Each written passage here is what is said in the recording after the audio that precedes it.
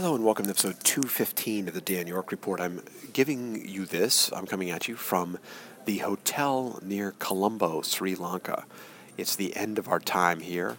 I recorded in a show a couple shows ago about how we were traveling down here for one of our conferences called the ION Conference, which is all about internet technologies and helping talk to network operators, people running parts of the internet here in this region.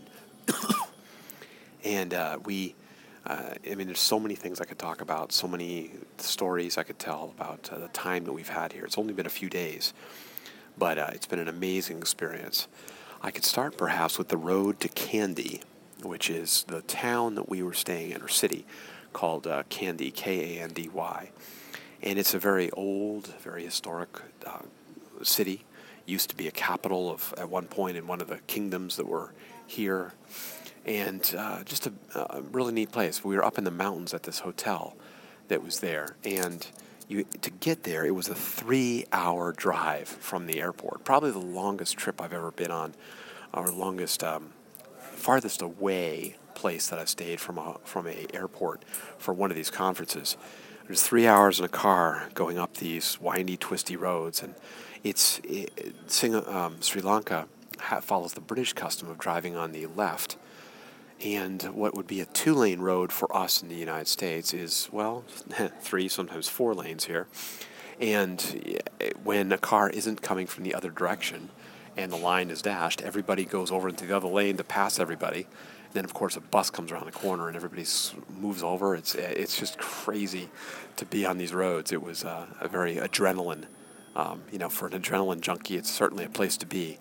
Lots and lots of activity and these, one of the modes of transportation here is what's called a tuk-tuk. And it's basically a rickshaw on top of a motorcycle engine or a moped, a little 2-cycle or in some cases 4-cycle motorcycle engine. And there's a driver up in front, and then there's a seat in the back for 2 people. And they're called tuk-tuks, which I think was kind of, from what Wikipedia tells me, after the sound that they make, which is, a tuk-tuk, tuk-tuk, tuk-tuk, tuk-tuk, tuk. And they were a way that you could get around. We took a tuk-tuk between our hotel and the main conference hotel. The main conference hotel was sold out, overbooked, so we had to stay at another hotel that they told us was a 10-minute walk away.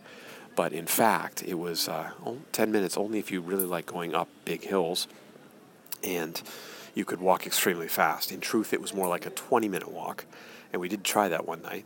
And the roads, of course, that you were walking on were also shared with cars, motorcycles, tuk-tuks, delivery vans, vehicles, and everything else. And they were very narrow roads where you had this constant effort as a car would try to pass, or a car would be going up and another car would be coming down. They'd have to, back up, or they'd have to negotiate who was going to go and who was going to pull over to the side of the road while the other one passed.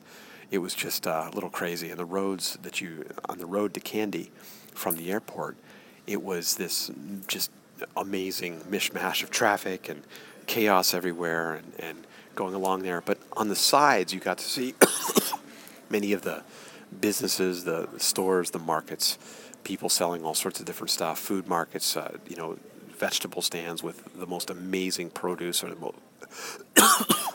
other strange things. Like there was a part in the mountains that was fed by natural springs, and so all these people had run hoses down from the springs, and you saw these just hoses spraying water all over the sides of the road, and they had signs for car washes.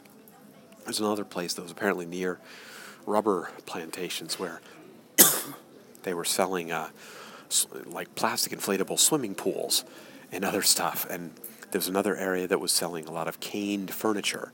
There's a lot of grass or canes and things were in that area. Another area that was selling a lot of cashew nuts. Lots of just different, entrepreneurial people doing different things. But it was pretty amazing. And then you drive up these roads in the mountains that are just kind of switchback after switchback after switchback after switchback. And just all around, just amazing, I have to say. It's a very lush country right now. Our driver told us that the rainy season ended a month ago in December. And it rains kind of from October, November, December, and then it stops. They won't really get rain again until May, when it'll happen briefly, and then it will again be gone until, I guess it's September, October, November, December type of thing. So Very interesting, very, very hot here, very hot. We were up in the mountains in Kandy, which was a little cooler, but it was still very, very hot. Up in the high 80s Fahrenheit, around 30 Celsius. Just a very busy, very hot time.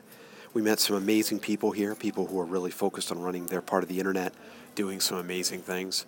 Our conference went very well. I got some good case studies from people doing things, and really had a very enjoyable time meeting a lot of great people here, and getting commitments that they were going to go back and do some things and deploy some of the technologies that we were here talking about, which was really the key point of what we were looking for out of all of this.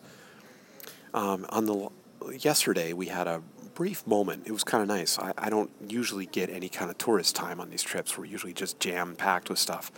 And so what little time I get to look around is usually when I'm running in the morning or something. But we were able to be very efficient with a meeting that we had yesterday and then have an afternoon to look around. And so we explored the city of Kandy, where there was the Museum of the World History of Buddhism, which was fascinating just to learn about some of the roots of Buddhism and where it is across the various different countries of the world. We also got to see the Temple of the Tooth, where there is a sacred relic. You can't actually see it, but there is one of the teeth of Buddha. When Buddha was cremated, his bones and teeth were then distributed around the world to various different churches, it seems, and this church has one of his teeth, or not church, the shrine has one of his teeth there, and it is worshipped as a relic, as a sign of Buddha, and stories say it has various mystical and magical powers and things. But it was neat. We toured around the temple and the museums, and just had a nice chance to experience a bit of that. Had some amazing food here. It's very similar to Indian food in many ways, being so close, but it was all a good time. Now we're done. We're back here at the airport, getting ready to head back. Two other members of my team were all actually on the same flights out of Colombo, to Dubai, and then from Dubai to Washington, D.C., and then there in D.C. we go our separate ways. One of our folks is there. I'm in D.C. I'm heading up to Hartford, Connecticut, and the other one is heading off to Denver, Colorado. So we've got some travel ahead of us, about 5 hours or so up to Dubai and about 14 hours back to D.C., all this in airborne metal cans. So anyway, that's a little bit of a trip report from here in Sri Lanka. It's an amazing country. I would definitely come back here if I've given the opportunity. Just some pretty beautiful scenery, beautiful stuff going on. And that's all. Comments are welcome at soundcloud.com/DanYork or anywhere on social media this is posted. And you can find more of my audio and writing on my site at danyork.me. Until next time, when I'll be coming at you from back in the States, bye for now.